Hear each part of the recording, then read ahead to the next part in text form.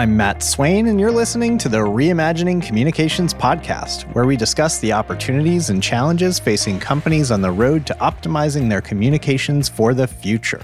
I recently moderated a fantastic World Congress panel discussion descriptively named Innovations in Member Experience and Engagement Strategies that Boost Acquisition and Retention. I'd like to share some of the highlights from that session with you today. For context, I had 4 panelists participate in that session. The first was Kim Lauersdorf, Vice President of Marketing for Emblem Health. I'm the Vice President of Marketing for the Emblem Health family of companies. One of the unique things, not only do I get to, engage in a lot from marketing and advertising, social events, and you name it, and all the different ways we engage, but also among our different family of companies. So that can be our health plans in New York and Connecticut, as well as our more than 40 medical offices that treat primary and specialty care, as well as our well-being digital solutions. Then we had Bob Gold, founder and chief behavioral technologist at Gomo Health. My field of expertise is the science of human motivation, activation, resiliency.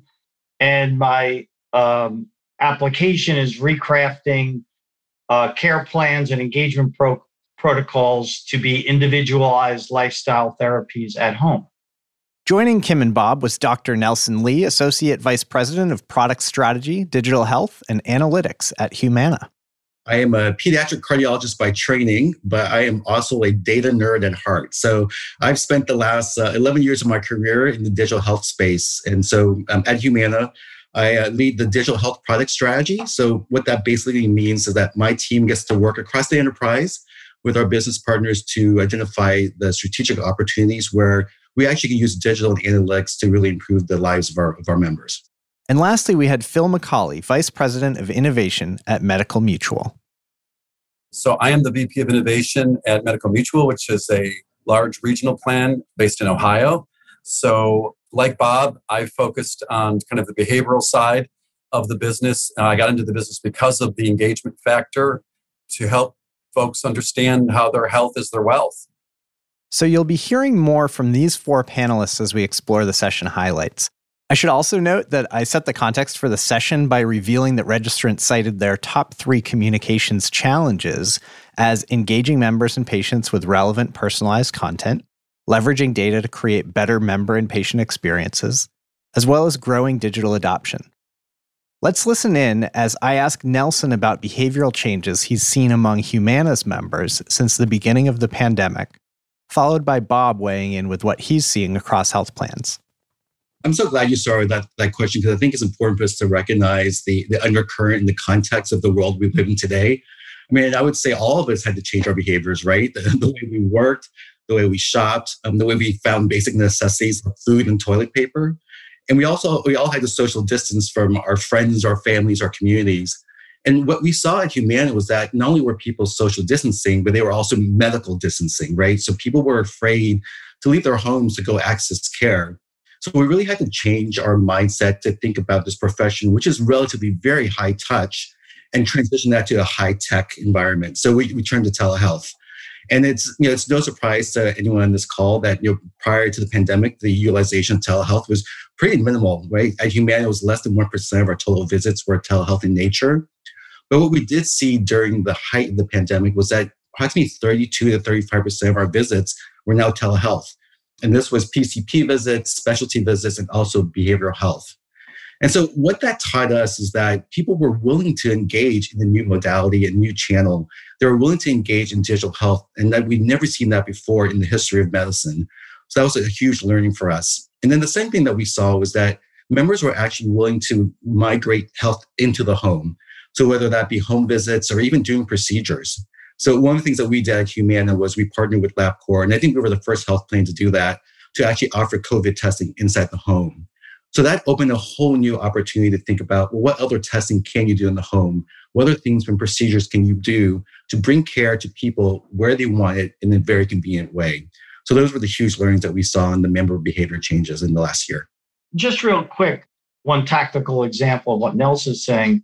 We launched with Cancer Treatment Centers of America, CVS Specialty Pharmacy, and Aetna, an oncology infusion at home program. So, which cuts the plan costs from about $50,000 per infusion to under $20,000. But just think about the member experience. You're at home, there's a medical oncologist does the televideo in between, the nurse shows up, and then Gomo is kind of the digital quarterback to manage the whole experience, the equipment and data. So we put 4 devices in the home. So we turned the home into a mini clinic. And then I would say it really accelerated, CMS, NIH have been pushing, treat the person, not just the disease, behaviorally and physically in their environment. So I think we've seen a lot of movement toward that. And just one last comment. So the number one inhibitor or trigger of whether a member or patient activates is Outlook.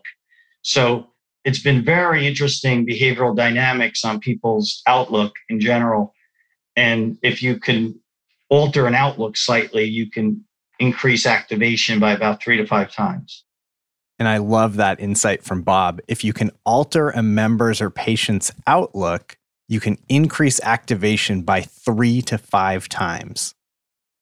So now I ask Kim to share her thoughts about which engagement shifts would be lasting versus pandemic-based.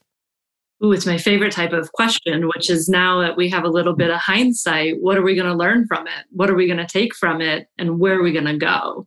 So I think there's a couple things. And the first, I think, is around how we're going to engage. And so Matt, you started with telehealth, which is a perfect example because we saw adoption skyrocket. We're seeing it plateau a little bit, but what we're also seeing is with that correlated growth, we're seeing in-person growth at the same time now happening. So I think that really gives us an opportunity to say, okay, what actually becomes intentional channelization or intentional hybrid experiences, right? I do want you to start telehealth first. So I want you to start with asynchronous first. And then I intentionally want you in the office for the next one. So I think we, as marketers, as engagement people, we've thought about multi-channel. Then that became omni-channel. I think what we're learning in our opportunity is intentional channelization. Where do we want people intentionally to be engaging, right? Something like care management, which is high touch, and we're in members' homes. One of the things that the pandemic gave us an opportunity to was we actually got to go in home on camera with people when a lot of times our resources didn't have that opportunity before. It was a call. It was, maybe once every couple quarters we could see that, but we got to see really what people were dealing with in their homes. So how does that become intentional in the actual plan? Maybe it is a quarterly video versus a call so that you can really blend that into that. So I think the how is our big takeaway, and we're going to have a lot of opportunity to optimize that. I think the other big takeaway, and Bob, you touched on this, is the what we're really needing to do for members, engage with members on. So the early day of the pandemic, we stood up a Peace of Mind initiative for our Medicare members where we called 30,000 members with one simple question: how can we help you? We didn't all have the answers at the time. They didn't have the answers, but we asked the question. And what was very obvious, and I know we've seen the research come out on this, is isolation, loneliness, depression. Bob, that I think you put it as Outlook, right? And so we've been, as plans, moving toward this social determinants of health and accelerating that. I do think coming out of the pandemic, those no longer are nice things to look at. It's obvious in member engagement. Those are must-haves as we go forward. I applaud Emblem Health for launching what Kim called a Peace of Mind initiative. While many of our listeners may not have the capacity to call 30,000 customers to ask how you can help, having that survey functionality built into your communications can be advantageous. We've actually seen great results in the work that we've done with clients on incorporating surveys into an interactive email experience to drive digital engagement. Speaking of engagement, in the session I asked Phil McCauley from Medical Mutual about how he's creating more engaging digital experience for members, and it evolved into a discussion about the digital divide and the need to modernize systems. Well, I would answer this question today very differently than over a year ago. But the idea of us accessing our healthcare system through a conventional cell phone, or through a video chat on a HIPAA-compliant platform has really, again, put more of the onus on that engagement with the provider because now they have more interactions. So I think the digital thing isn't just about the push on a cell phone and the mobile app. It's a lot about the digital enhancement or the digital capability that makes the human connection with the provider the most convincing person to change behavior.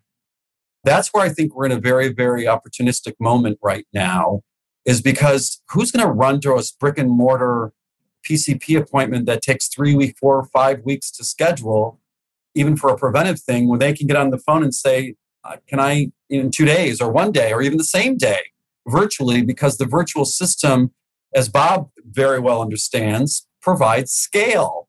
It's about scale.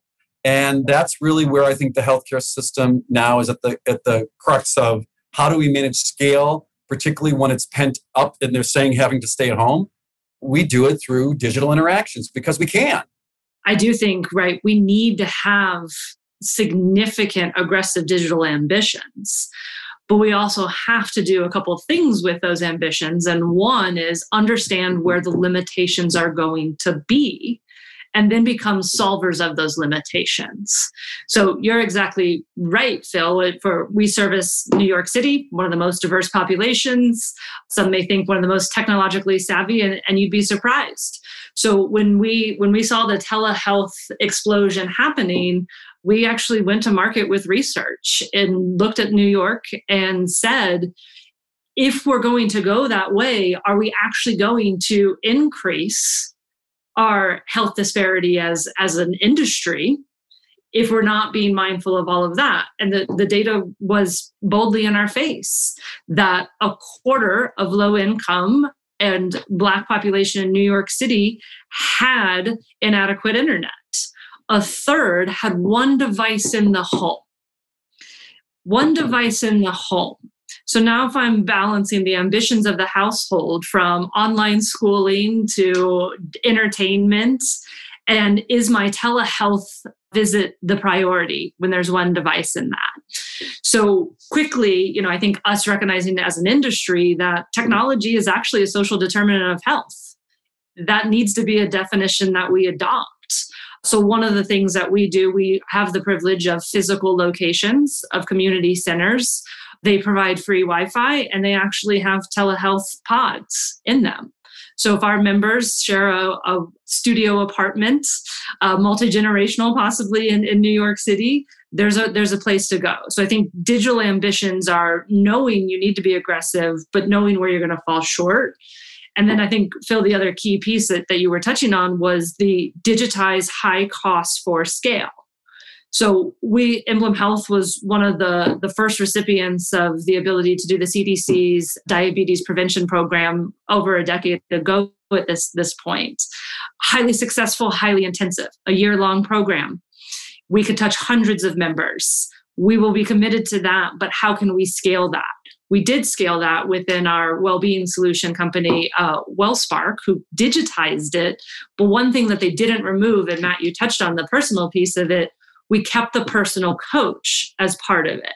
So we digitized all of the quizzes, the online classes, and all of that, and kept that personal coach engaged in the experience. So now it's a complementary. Now I can scale it. And that coach isn't based on a physical, can they get to a class in the middle of Queens that week? They can do a lot of classes behind a screen, and I can scale that. So I think digitize the high costs, but don't lose the personal touch in the digitization. There's a lot to unpack there, and I'd love to just jump in for a second. And I'm so glad you brought up the digital divide as a topic, because I know that's something that we're passionate about too at Humana. The Humana Foundation has been working with the OATS organization, the OATS Technology Services, to address the exact issue of internet connectivity. But I wanted to touch on something that Phil mentioned around, turning paper processes into digital processes. And that's not digital transformation, right? That's just modernizing your current platforms. So it's also making sure you have the digital resources and architecture and services that's integrated on the back end, right? So that way, that's just your front door to get into the system.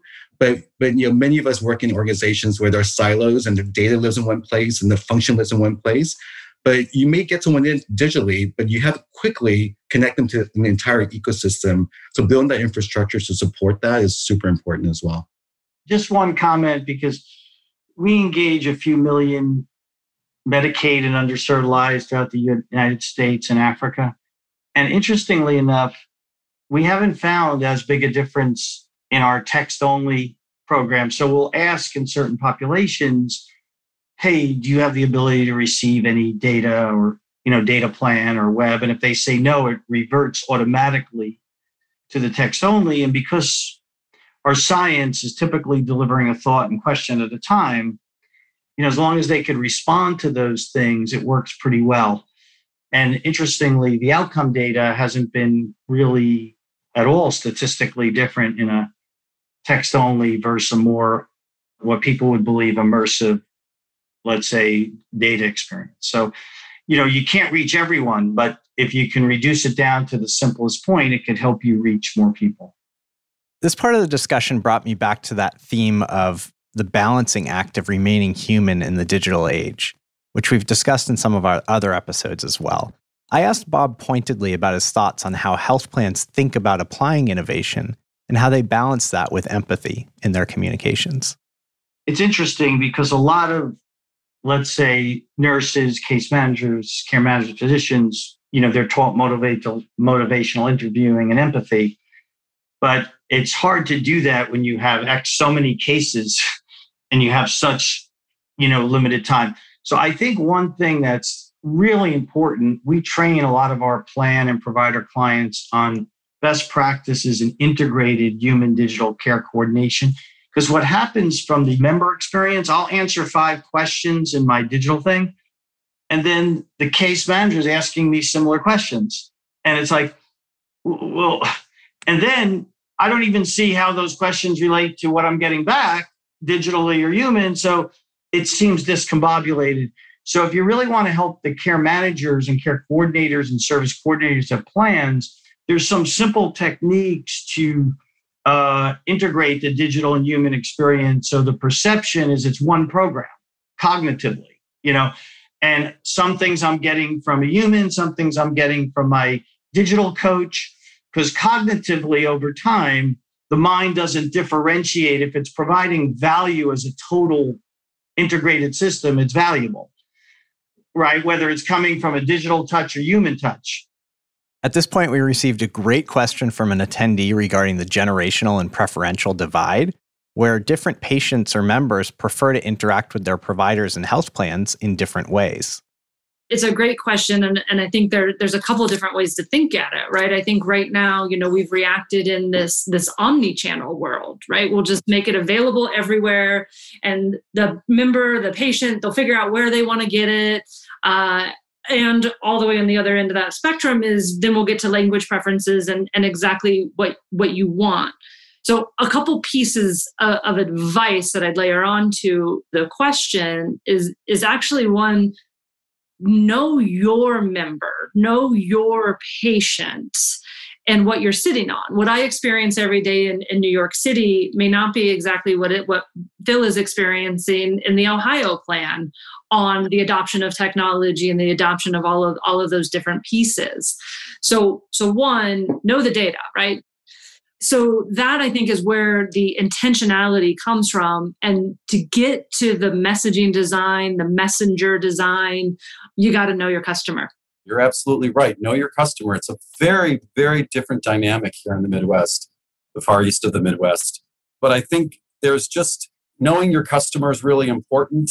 And the things that, that I've seen so far that I've observed here that we're doing is really defining customer service more as a health advocacy in the conventional, not just the digital, but in the conventional world, that it's more about the one and done transaction.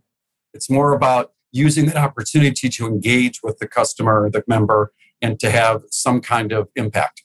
So behaviorally, if you're 2 hours or more from a facility in a rural community, you could be coded identically as someone in the city.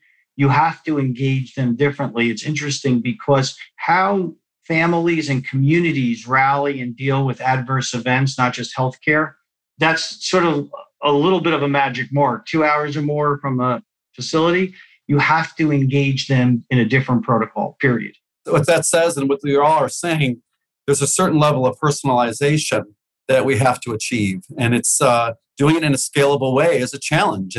But that's where all industries are going. And we have to do the same. So this all goes back to the strength of the data that an organization has, how centralized and accessible that is to the business, and how it's being leveraged to increase personalization, relevance, and ultimately improve experiences. Here's what Nelson had to say about how Humana thinks about the member data they have to influence modeling for the next best member communication in the journey, and how the team measures the outcome. We use data in every single interaction and decision that we make, right? And so I think I mentioned before that one of our principles is that each experience leverages the insights of every experience, right? So whenever we're interacting with a member, we're learning what do they need, what's important to them, how are they interacting with us, so that way we can curate and be proactive in the next experience. And so this all starts around collecting the data, building a very longitudinal view of the member, serving up those insights, but more importantly, not only in that one experience, but all the adjacent experiences as well. So for example, you may call Humana because you want to order a new ID card, but I should know that you are just on our digital app looking up mammograms because you're overdue for your mammogram, and I should be able to help you schedule a mammogram, even though you called in just for an ID card. So that's the idea of having an integrated system and collecting that data. So that's super important to us around coordination and clarity and purpose in creating these human experiences. Now, to the second part of your question, how do we measure it? I mean, I wish there was one silver bullet. We say this is the one test and you measure and you know you deliver the positive member engagement. But there's so many dimensions to measure, right, Matt? There's the short term, like NPST.